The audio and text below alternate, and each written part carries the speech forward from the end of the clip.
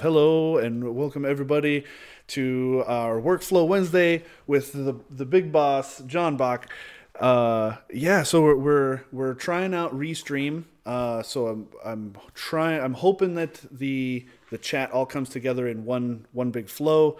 So far I haven't seen anything, but that's okay. We're only just like 2 or 3 minutes into this. I think we're good though. So welcome, John. Thank you for taking time out of your day to join us to talk about Absolutely. programming for this one, which will be really fun. Yeah. Something something completely different because it's. I feel like that's a side of things that people either don't consider very often and really don't get to see or even hear about. Just kind of, I guess, the standard introduction, who you are, what you do, in the context of your programming part. Yeah, sure. Okay. Well, I mean, just first of all, to everyone who's already joined in, welcome. This is like Houston said, this is all new to us, going back to live on like a bunch of platforms at the same time. So that's a lot of new faces and people for us, people we haven't connected with in quite a while. So welcome. And what we're doing here is we're talking about work that is actually happening out in the world with technology. And a lot of times we'll have on, guests and people that we know out there in the field. And sometimes we'll talk here internally about either hardware, software, or work that we're doing. So I'm John Bach, founder and president of Puget Systems. And the reason why Houston's roped me in here today is that I do a lot of the programming work for our company internally. And that's something that I've been doing about 20 years now. I would love to not consider myself an expert in it. However, I'm being told that I'm an expert in it. And so what we'll talk about today is really what that means. Like, what do we do? What kind of challenges do we have? What do we have to work through? And really, with any small business or any technology-based business, there's a lot that has to go on behind the scenes to kind of make all the gears turn. And as I've seen a bunch of other, small businesses in my years, it's amazing how many run on like Excel spreadsheets and Notepad. And we like to think that we can do a little bit better than that. And that's a lot of the work that I do day to day. Cool. Wow, man, that's yeah. I admit I'm going to be perfectly and brutally honest here. I spaced out a little bit because I was looking at the chat. Sure. But yeah, there's a lot going on. I'm seeing it too. Yeah, which is really exciting. So I'm glad that it looks like people are from all the different channels are in there and chatting and everything. So everything is working out really well, and I'm super stoked for this. So and definitely let us know in the chat if you're having any issues. Like we said, yeah. This is new to us. And so if there's anything we can improve on, like let us have it. So we want that feedback so that we can work on it. Yeah, please do. So I guess to start, just what kind of programming is it that you do? I know a little bit because I hear I'm inside the fence already, but like give a little bit of an example of just what it is that makes everything work. Yeah. Well, I'm probably not your normal programmer, and I feel like I need to add all these asterisks, like don't listen to anything I'm saying. But I'm a programmer who's been from 20 years of just having to do it and having to learn on the street and figure things out. And so 20 years ago I started on Cold Fusion, and that was all the rage. And I moved to this cheaper thing called PHP. So our entire like web-based backend is all built on PHP. Cool. So that's mostly what I'm programming in, because a lot of our administrative interfaces, I'd say that like what you see on our public website is, I don't know, 1/30th of our code. Wow. Almost everything that I work on is behind the scenes in our administrative interfaces, where we've built up from the ground up like a whole ERP system, an entire quoting system, a ticketing system. What's ERP? ERP, what does it even mean? Enterprise resource planning? I don't even know. It's for purchasing, inventory, sales quoting, all that type of stuff. And so we've built up a actually really extensive system. You've seen it, Houston, for everything. Like when we build our computers, the checkpoint process. So enterprise resource protocol. I was way off. Okay, close. You had 2 out of 3, right? But the whole process that we go through to make sure that we're delivering the product according to spec and keeping track of where everything is, like that's all built in-house, and that's all built on PHP with the SQL backend. We use MySQL.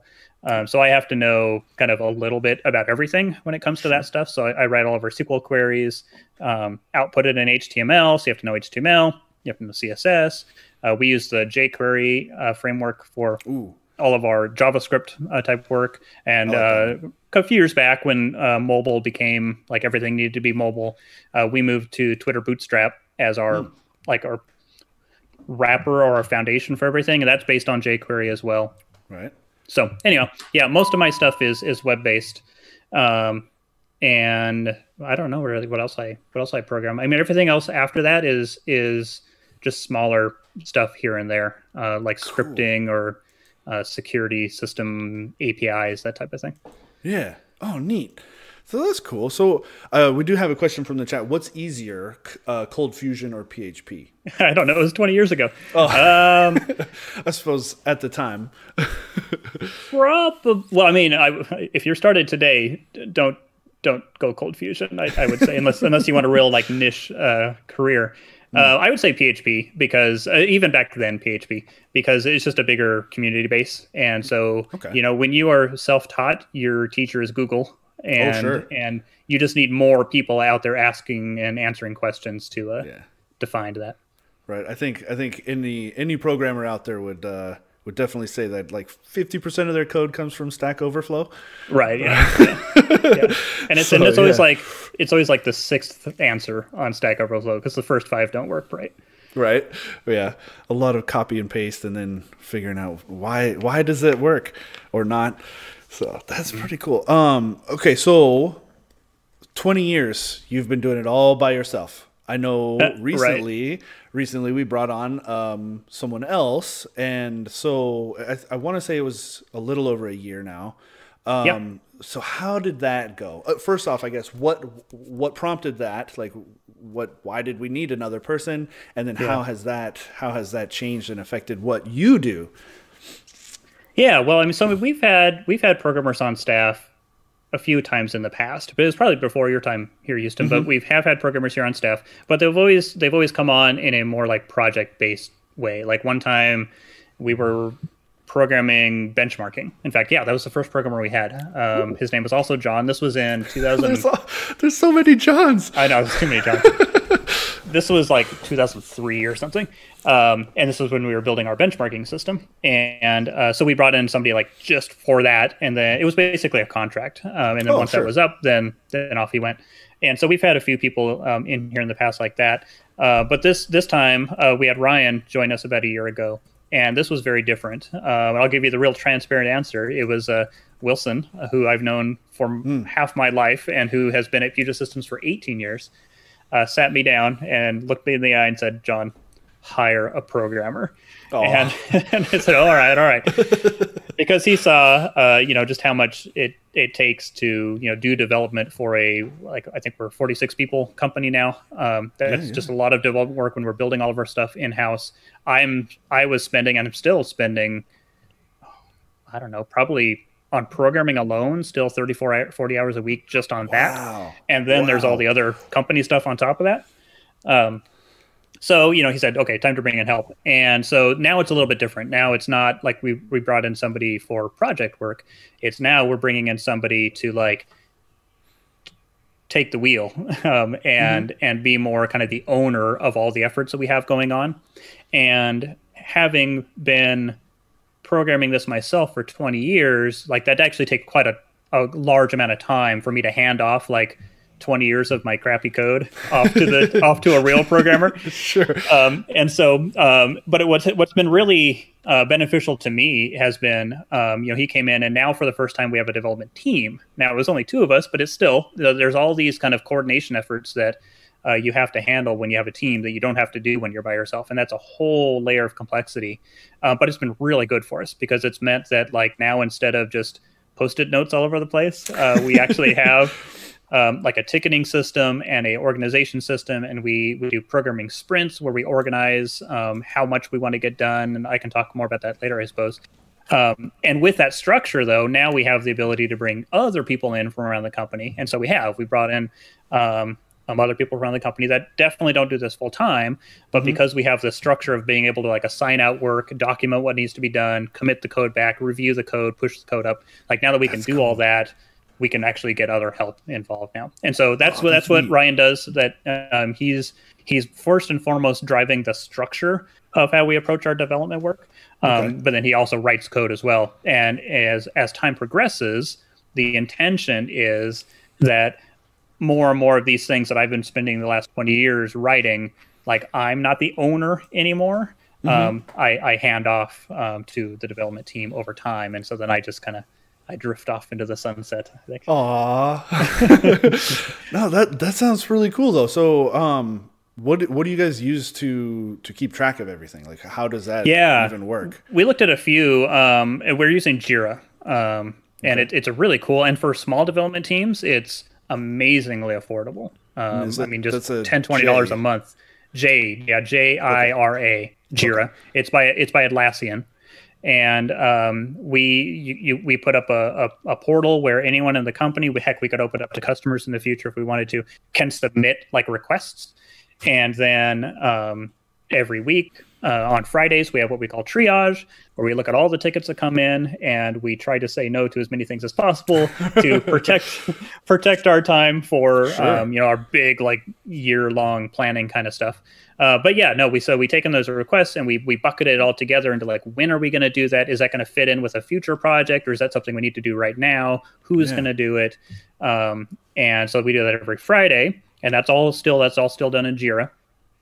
And then we run a 2-week sprint. And so this was all really fun to me as well. Like here, I've been programming for 20 years and I didn't know what a sprint was. I'm embarrassed to say. But now that Ryan's here, he's educated me on all that. So the sprint basically is we say, okay, all these tasks that came in, how much time is each one going to take, or what is the difficulty level or the complexity level on each of those tickets? And I know that, okay, I can do 60 ticket points every 2 weeks, and you just kind of learn what that number is for yourself over time. Sure. And so we say, okay, for the upcoming weeks, this is the amount of stuff that I can fit in, and we all take our tickets, and then off we go. Those tickets, man, okay, I could ramble forever on this, but those tickets are organized into epics, and these epics are basically like real top level. If I'm like presenting at the company meeting in January, I'd say, this year we're going to do X. We're going to make a benchmarking system. That would be an epic. And so the like benchmarking system, EPOCH, like times. No, it's epic, EPIC. Oh, like, okay. This is an epic amount of work. I get it. Sure.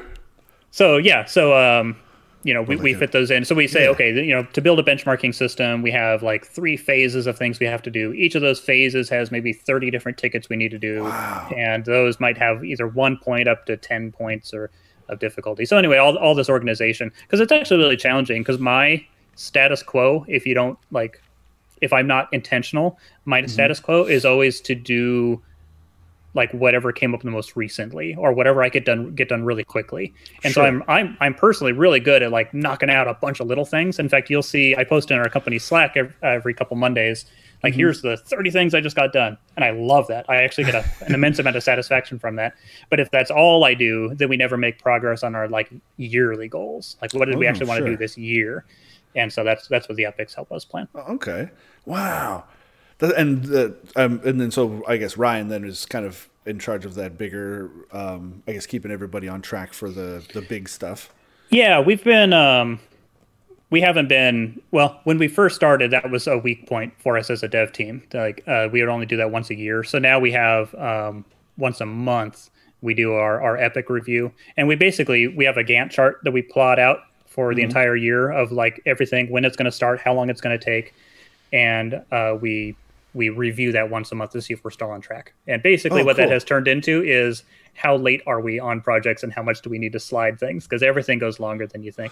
Of course. Yeah. I mean, I feel like I have very, very little programming experience from many years ago. And yeah, that seems to be the case with a lot of projects, really. I mean, construction to programming and stuff, you always kind of build in like an extra 20% buffer because things happen and like crazy, man. Yeah. Anything the gremlins always tend to Well, work their way this, into things.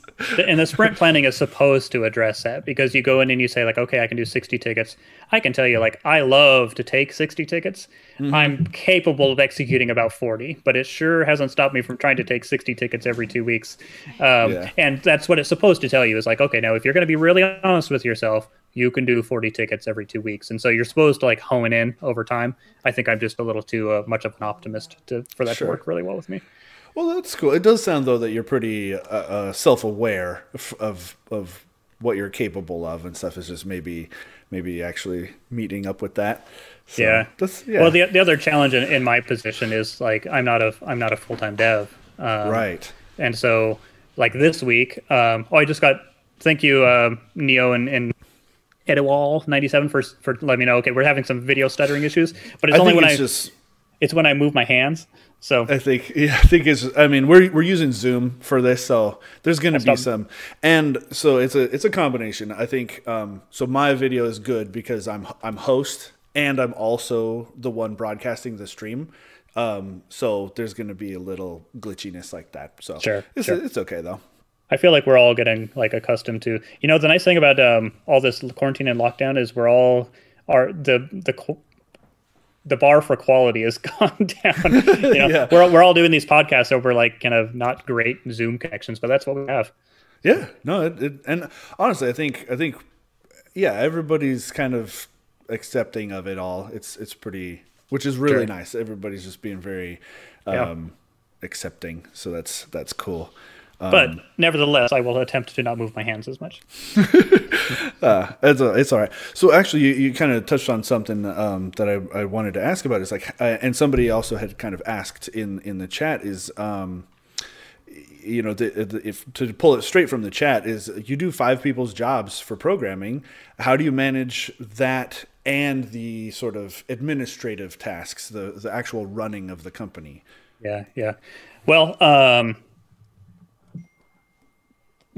yeah, it's just a lot of work. I'd say like the first thing that slips for me is the programming, because that's usually when I'm prioritizing my time. I'm always asking what things are the bottlenecking on me. Like I'm in the way from somebody else progressing. I'm the obstacle, and that's how I prioritize my time. And so a lot of times, like these little programming tickets, that's what can slip, and so that's what does. So. Programming is intended to be like I slip it between my other tasks of the time. Okay. But in general, the way that I approach like the company management end of things is having a management team in place that I can delegate as much as possible to and give as much autonomy and authority to. And so there's not a lot of like the day-to-day that absolutely needs my time and attention. There are still some things, but you know, when you start looking at all the 5 major departments of the company and then all the minor departments after that, like if I were in the weeds on all of that, like absolutely not. I wouldn't be able to do that. Yeah. So you have a great management team in place so you can spend that time. And then from just like a personal standpoint, what I've been doing recently, because the challenge is always that there's so many different draws on attention. And so you have to be really deliberate on protecting your time or like blocking out time. So I've been doing a better job over the last few years for myself, blocking out like planning time on Mondays and time immediately after meetings where I can document, and any little things I need to do real quick that came up in the meeting, I can just do right then and there. So it's not on my to-do list anymore. So cool. Like being very intentional with the time. And I'm very proud of myself for this. I want to talk about it.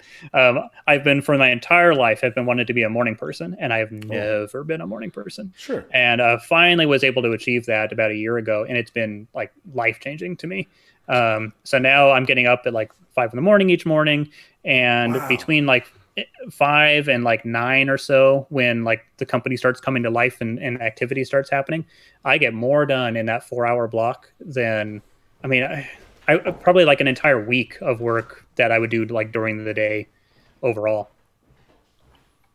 Oh, thank you on the. It's probably I can lower you a little bit on my side if the audio bit. Cool. Yeah, that'll probably help. Thank you for that real time feedback though. That's exactly what we need. Yeah, I appreciate that a lot. And things will get better as time goes on. So thank you again. That's something that I struggle with as well.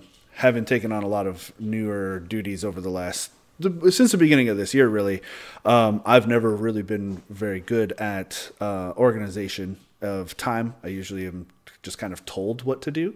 Sure. And so Yeah. now having to kind of plan and think ahead, I love hearing how other people handle those, because attention is so important. And being almost selfish with your time. Like, it's super hard sometimes to say no. Yeah. And it's, and I hear that a lot too, is, or those early morning hours, just distraction free. Your phone, nobody's calling you, no emails are coming in. You can just sit down and focus.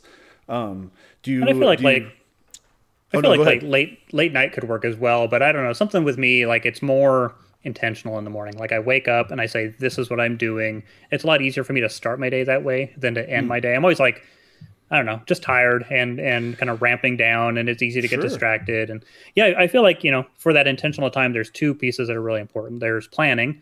And so the thing that's worked well for me is the first 4 hours every Monday. It's like, that's all I'm supposed to be doing right now is planning out my week. And I'm going over meeting notes, and I'm preparing for meetings, and setting like my goals for myself for that week. But then the second piece that's really difficult, and the struggle for probably a lot of us is, like, once you have that time blocked off, to be self-disciplined to no, that's what I'm going to do. I don't care if 5 minutes ahead of that, somebody came to me with something that's on fire that I need to deal with. Like, I can deal with that after my blocked off time. It doesn't have to be right now. Because if I don't do that, I just get pulled into the weeds every time. That's got to be hard, especially when it's an emergency for someone else. And I being at the top of the pyramid, like, I feel like there must be a lot of pressure to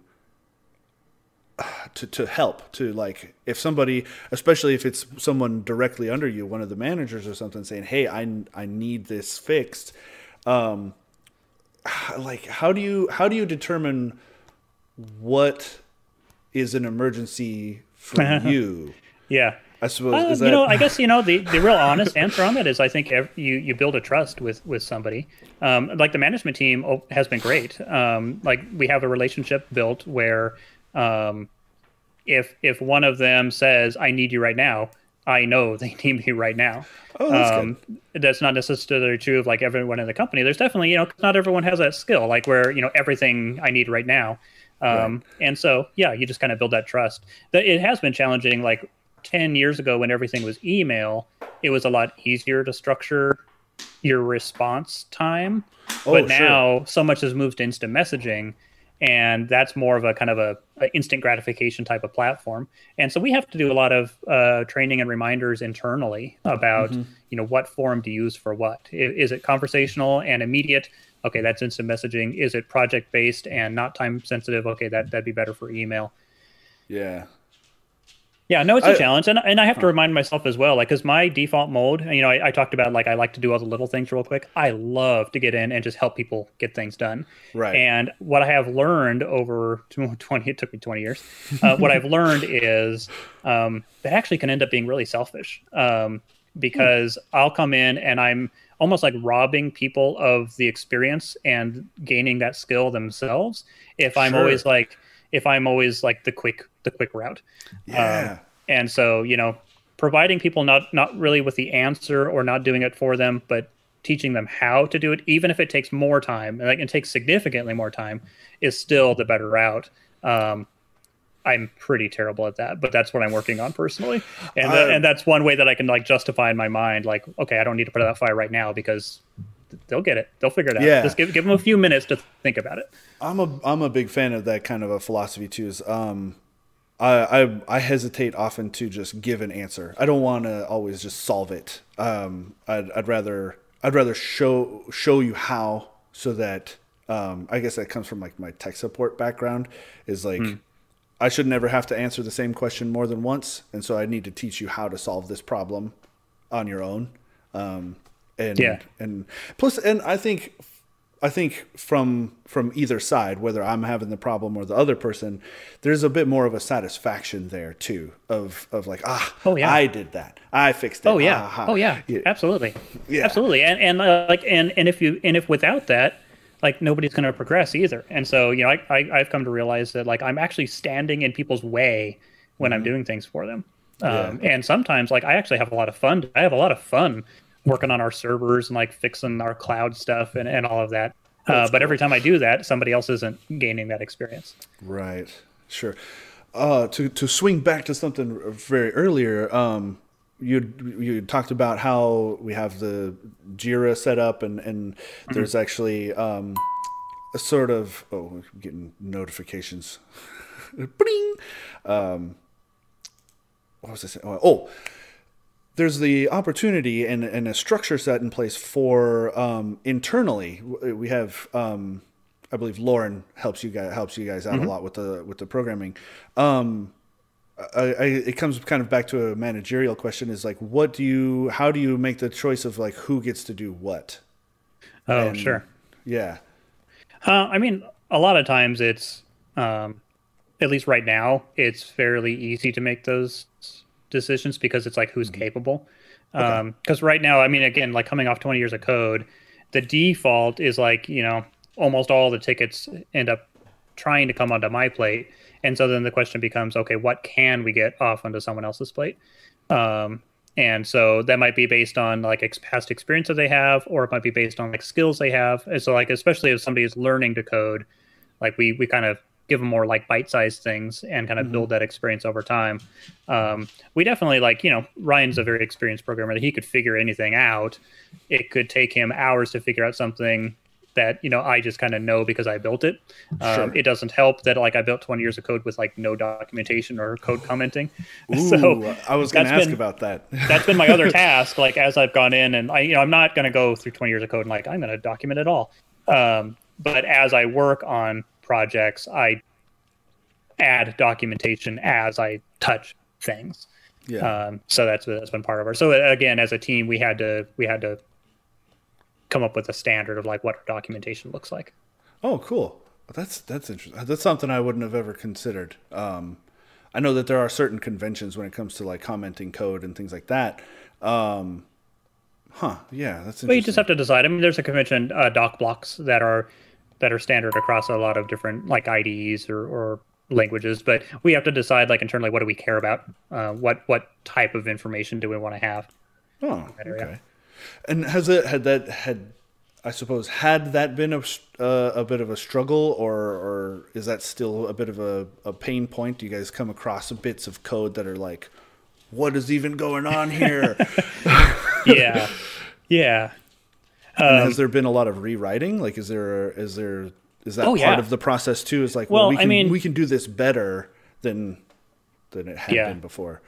I mean, so I'll tell a little story because I mean, part of the one of the impacts of being somebody like I've been programming for 20 years and I learned as I went meant that the further back in time you go looking at my code, the more absolutely terrible it is. Yeah. So we have internally, we talk about anything with a blue background in our admin interfaces, because going way back, the very first code that I did, I'd have like a setup like this, multiple monitors.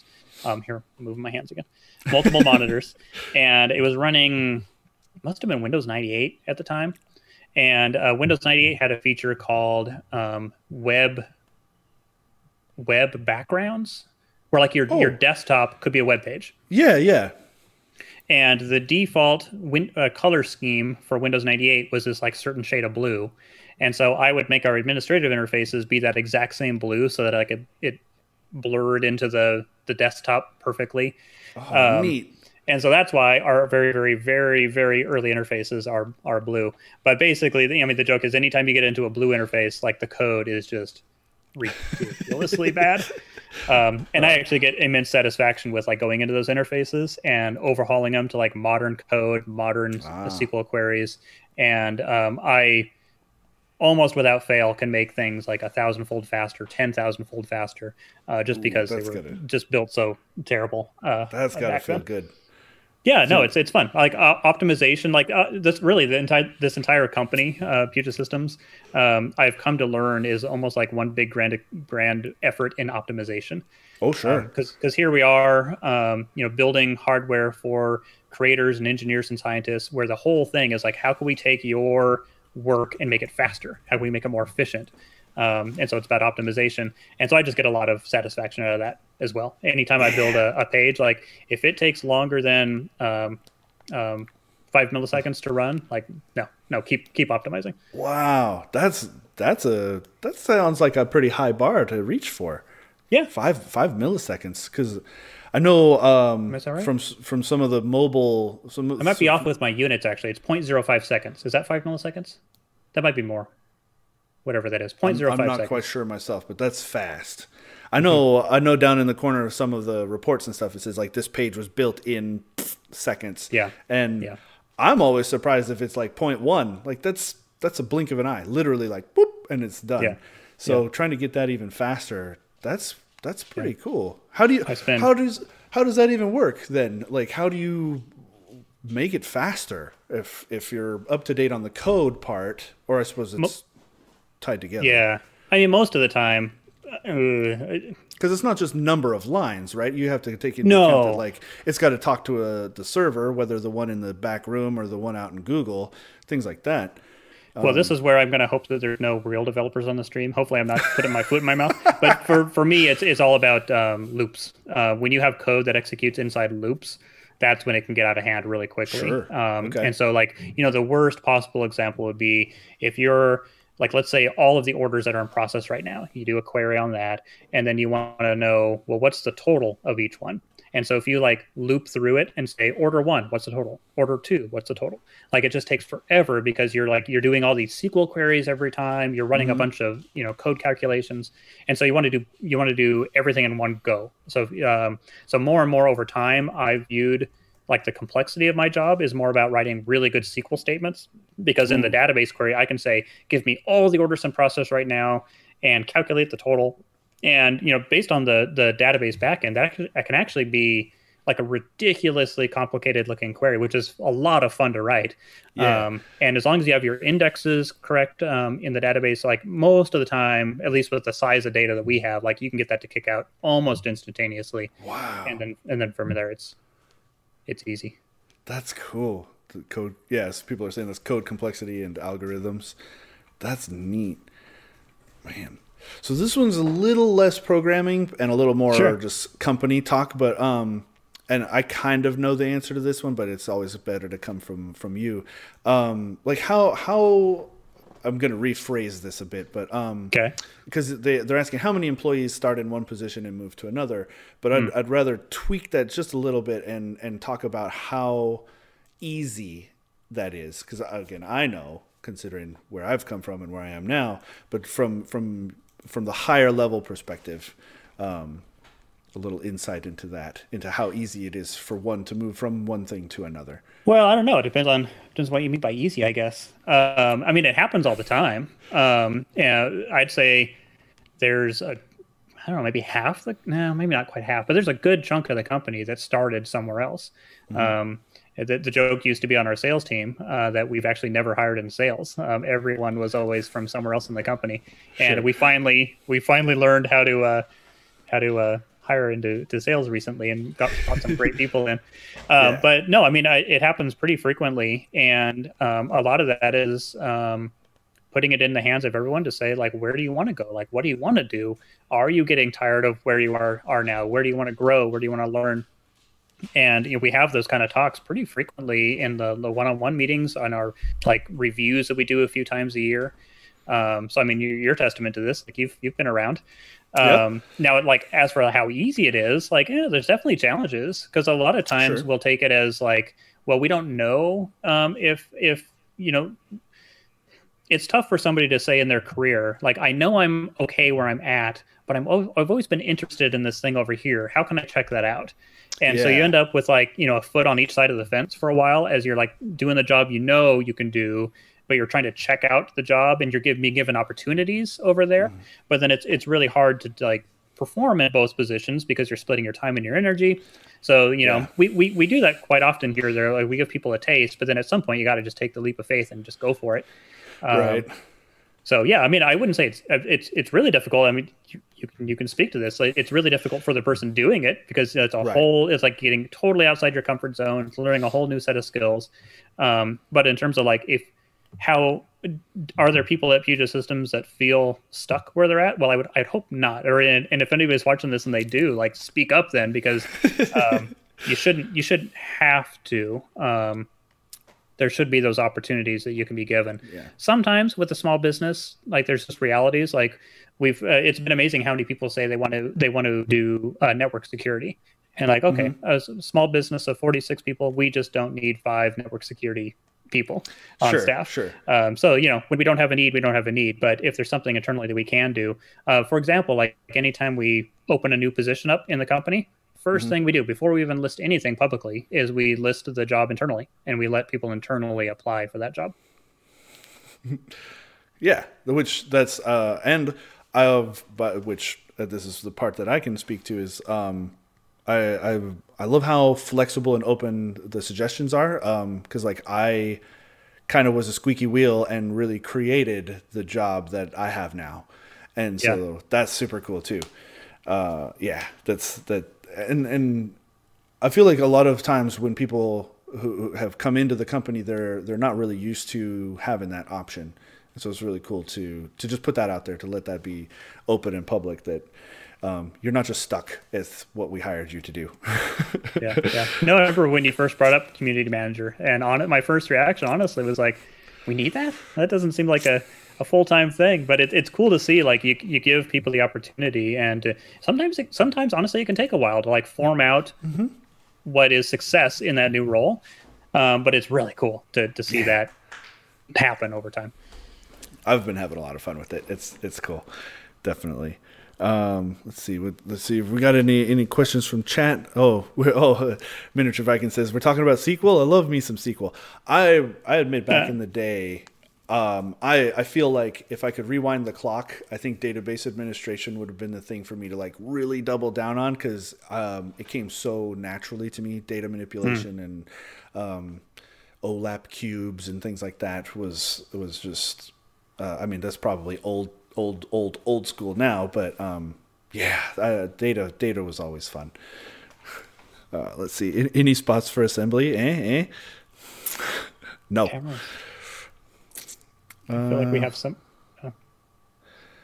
Let's see. I guess there was someone was asking about a comparison of SQL to MS Access. Can you speak to that at all? No. I've used Access, I think, a few times, but honestly, I don't have a lot of experience with it. I mean, I think a lot of SQL is pretty similar. I mean, we've used, we're on MySQL, and we split off into MariaDB a little while, and then kind of went back to SQL. That's because that's what Google offered us when we moved to the cloud. But Microsoft SQL, I'm sure it's all very similar, just like minor differences in syntax. And yeah, it's cool because you really have to think about data structure and like what the best way to structure data is. And sometimes, honestly, it's kind of maddening. Like, you can do the work to categorize all your data, but then when a query doesn't run with performance that you thought it would run at, troubleshooting performance isn't one of my favorite things in SQL. Oh, okay. That's interesting to hear, especially from kind of coming right on the back of like, optimization, yay. Well, no, I mean, that's the thing. Like, I'm so like, I want it to run quickly, and when I've tried, every which way, like approaching a different strategy in a query for how to get it to run quickly, I'm like, no matter what I do, it takes like 2 seconds to run. Drives me mad. Yeah. And then eventually I just end up having to find another way to do it. That's pretty cool. What is your go-to? I mean, other than like Google, of course, but like, where do you turn when you do have troubles like that? Oh, for optimization? Yeah, or just code in general, I suppose. Yeah. No, honestly, I don't have really much better answer than Google. A lot of times, it's not really a matter of you're looking for like inspiration or a new idea that you hadn't thought of that you could do. So it isn't necessarily like I'm going on Google and I'm copying and pasting code. it's more like, oh, right, yeah, why didn't I think about doing it as a subquery or something? Um, and so then you just go off and write it yourself. I see. That's cool. Let's see. Let's see. What's your favorite? Well, no, I suppose we probably already touched on that a little bit. Your favorite part about programming? No, I think you and I've talked about it in the past, but I don't know if we have here. Oh, okay. Because you talked about like the running joke here at Puget is like Puget systems just exist, so I have a reason to program. Yeah. And then that's kind of It's all not just one big giant coding project for you. 20 right, years right. running. That's like there's a glimpse of truth in there. Um, the most enjoyable thing to me is the fact that in my like programmer position, I can impact the lives of so many people and like make their day-to-day experience better, or like take something that was like super frustrating and just like poof, the problem's gone. Like have a fundamentally better way of doing things. And we've seen a little bit of like, when we use tools that we pay for versus ones we write ourselves, like it's great because like bam, like we're up and running with some new platform, and there's a whole like army of developers working on this platform. But the downside is like we can't do anything we want anymore, and that's why there's always like some parts of Puget Systems that I'm going to want to be in-house programmed, and that's the ERP at this point, Sure. like our purchasing, inventory, quoting tools. Because like even today, like we had a meeting today over some pain points we were having with like how we're getting instructions to shipping. And we're Oh. like, let's just change it. We're just going to change how we do that then. And so there's like 5 different programming tickets that are coming in. We're going to execute those over the next 2 weeks and like problem solved. And I love that. And it's really cool to have this like platform that we can do anything we want. Yeah, we have to put in the time to do anything we want, but we can do that. And anyway, I get a lot of satisfaction out of helping people in that way. And it would be like, I can go home and I can program stuff for myself, but that's no fun. It's just building it for yourself. Like I love going and helping other people. Like it's, to me, I guess maybe that's what it is. Like it's not actually even about the code. It's about what it's doing for people. Sure, solving problems. That's been the biggest. I mean, it's the whole mantra of the company, right? Yeah, right. That's cool. That's neat to kind of see it come to fruition from a different angle like that. Well, I mean, that's the beauty of like a company, because that's one thing I really appreciate about Puget is like we're not trying to be something. Like we're just people who are passionate about like the mission that we're on, and we're doing it. And the reason why you see that theme like threaded through the company, whether it's internal facing or public facing, is because it's not a show. It really is like that's just who we are. Yeah. And so whether it's approaching like the employee experience or how we program things or the computers that we build, like it's all kind of the same mindset. I like it. That's so cool. It just gives you the warm fuzzies a little bit, So, this one's from chat. Miniature Viking. What are your thoughts of in-house database management versus cloud-based, such as AWS? And I think we actually did move a lot of our database from an internal to now a cloud-based system, right? Well, and just like as I'm talking Miniature Viking, maybe clarify like what do you mean by in-house database management? Do you mean like running on premises the database versus running it on the cloud? I'll answer it as if that's the question. Hopefully that is. Sure. But yeah, so we ran on-prem everything, database, web, the whole thing for the longest time. And there was actually an incident that caused us to go to cloud, and it was a denial of service attack on our building. It lasted about a week. The Serbians. I could tell a whole story about that. The perpetrator emailed me and basically said, pay me Bitcoins and I'll stop my attack. And he kind of got to see the stubborn side of me. I said, I'll run this company to the ground before I pay you anything. I'm sorry. I just remember when this was happening. It was pretty hilarious. Internally, it was a lot of fun. I mean, the reaction was fun. Having to deal with it was kind of silly. No, it was a little stressful, but yeah. So that's when we moved to the cloud, and there was a whole bunch of other reasons. Like it's great that we don't have to administer our own server room anymore. I don't have to worry about like, what if power goes down here? We don't have to worry about internet connection. Ironically, after like all this moved to the cloud, like now we have a rock solid gigabit fiber line. We have full generator backups. Like we actually are pretty well set up to come back to a local hosted on everything here. But the beauty of the cloud is like it's just not my problem. The database backups just happen. If whatever some web server node has a problem, then they take care of it, and we do everything on Google. So it's Google SQL, it's Google just virtual machines running the LAMP stack. So Linux, Apache, MySQL, PHP. So yeah, I think there's a time and place for everything. There's definitely we still run some on-prem stuff because a lot of the tools that we use like on the warehouse floor for like taking photographs or thermal images or scale weights or a lot of things like those have to interact with our public server. And so we actually have still like a little miniature web server here locally where basically all it does is take data from inside the building, and it's basically an API that then feeds that into the cloud server. So we still do both. Nice. Another question from chat from somebody named Matthew Bach. No. Yes, it's Batmock. How do you decide whether you should program something from scratch versus using a paid tool or program? That's a good question because I know that is a really good question.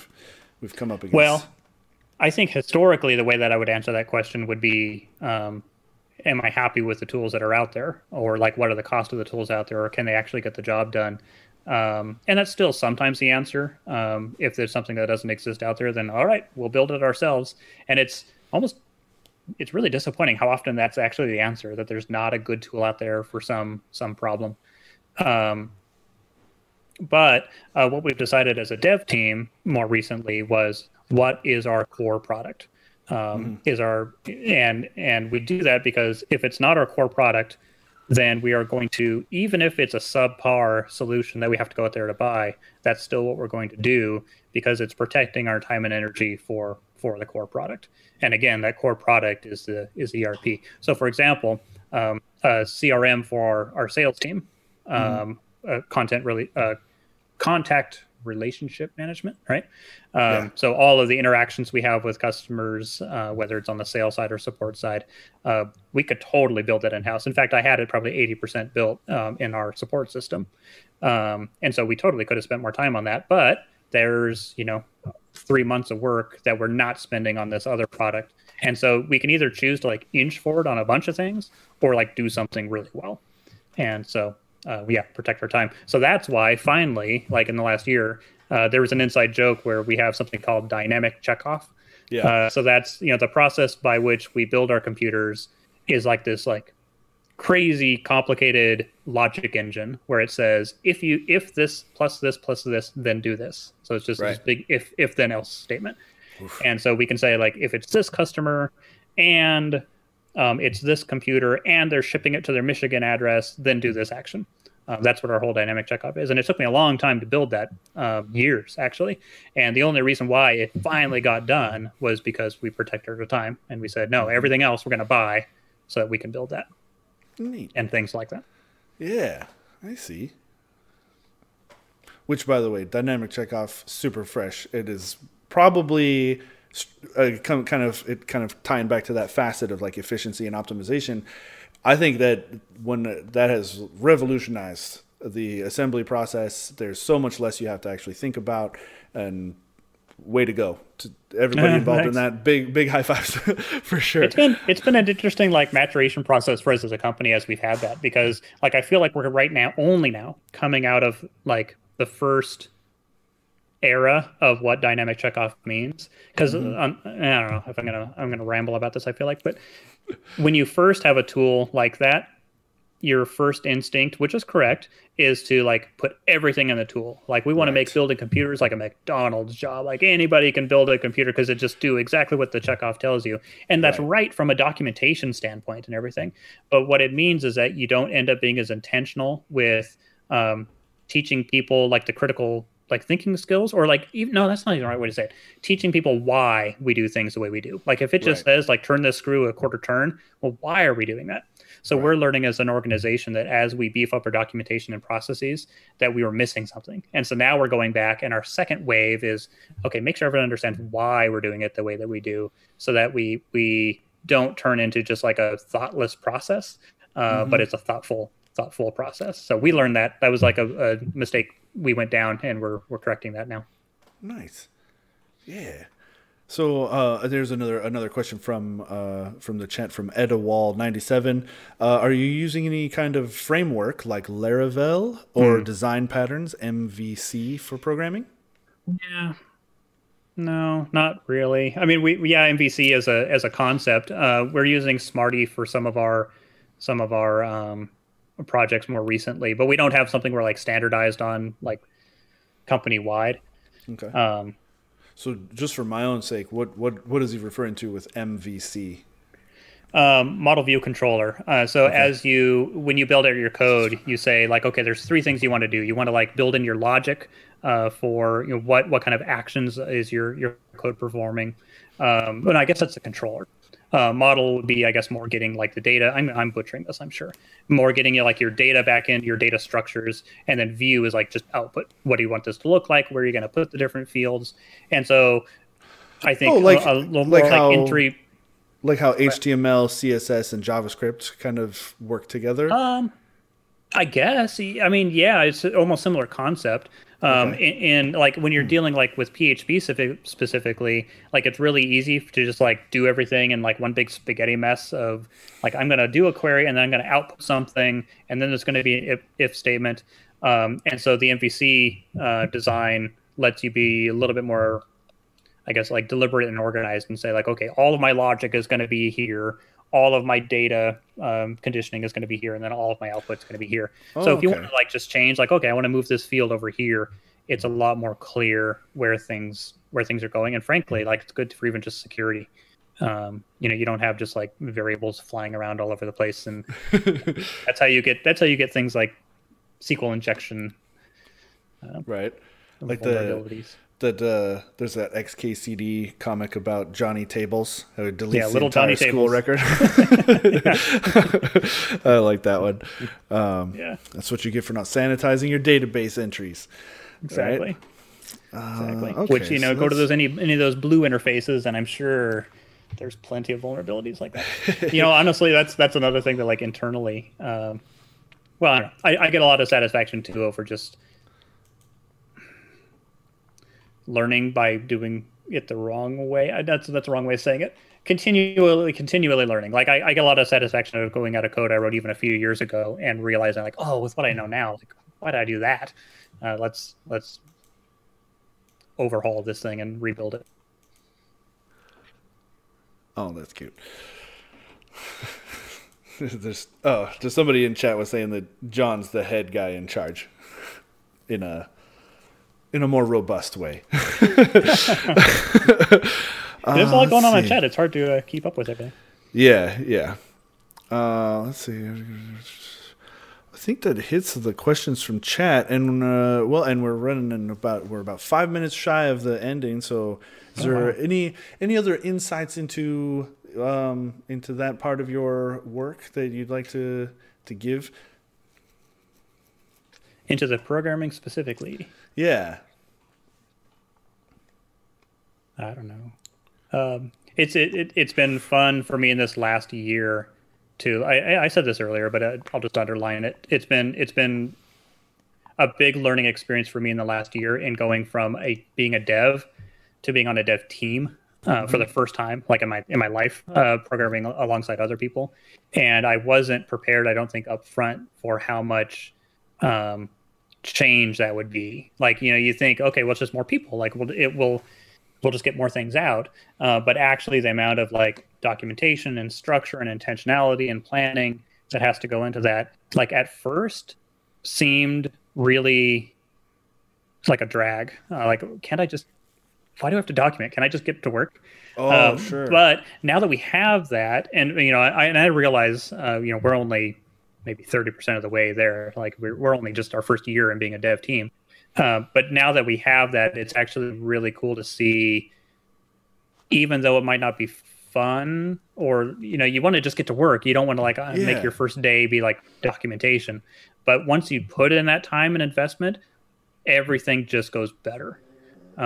You're not like thinking about things on the fly while you're writing them. You actually have like a planning process, and then you have documentation at the end. So like the next time you have to go in there, it's um, a better experience to do that. So it builds momentum over time. And I wouldn't say that it was very much fun in the beginning, but like as time goes on, I'm appreciating it more and more. And basically, I mean, I feel like I'm like bringing back lessons from programming back into life overall. That Sometimes it's better to sit and think and plan than to just get started Sure. before you Sure. do that time. Huh. That's that's interesting. Not to give too much of a like in the weeds peek, but it's interesting to hear that considering the mission for the year. Uh-huh. Yeah. And Yeah. and Well, so that's a good point. So the mission, just for everyone out there, well, maybe it was our motto for the year. yeah, that's right. That's Was right. decide and start. So that's our motto for the year inside Puget Systems: decide and start. And sometimes the company needs a contextual, like, that's not going to be the motto next year. Probably that's the motto for this year. Right. And part of the reason why we had a whole big shift in the management team. There was a lot of new, like, marketing department was new, like a lot of new things. And we, as a company, we took disc profiles, so like personality profiles. And it turns out, probably no surprise, like a company full of computer nerds are like all very like analytical, weighing the pros and cons type of personalities. And so as a company, we're very good about talking in circles and like coming up with 16 different ways that we can do something. So to get us moving, what we needed for this year was the encouragement to, like, no, just decide and go. That doesn't mean don't plan.